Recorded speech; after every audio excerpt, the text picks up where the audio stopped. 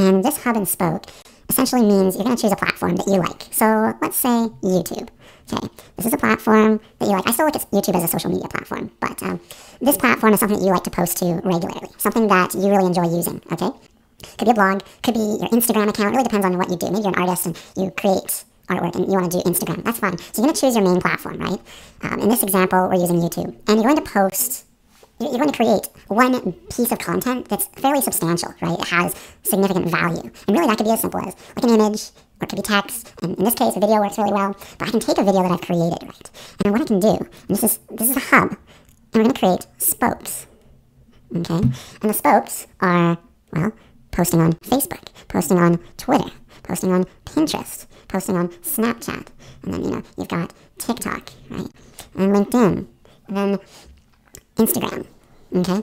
So now you have all this interconnectedness, and you're doing, so with this YouTube here, you're taking this content that you put some time into. It could be something like a daily Q&A or a daily vlog or whatever your content strategy is for that one platform, and you can disperse that to all these other social media channels and not spend so much time creating new content for each platform.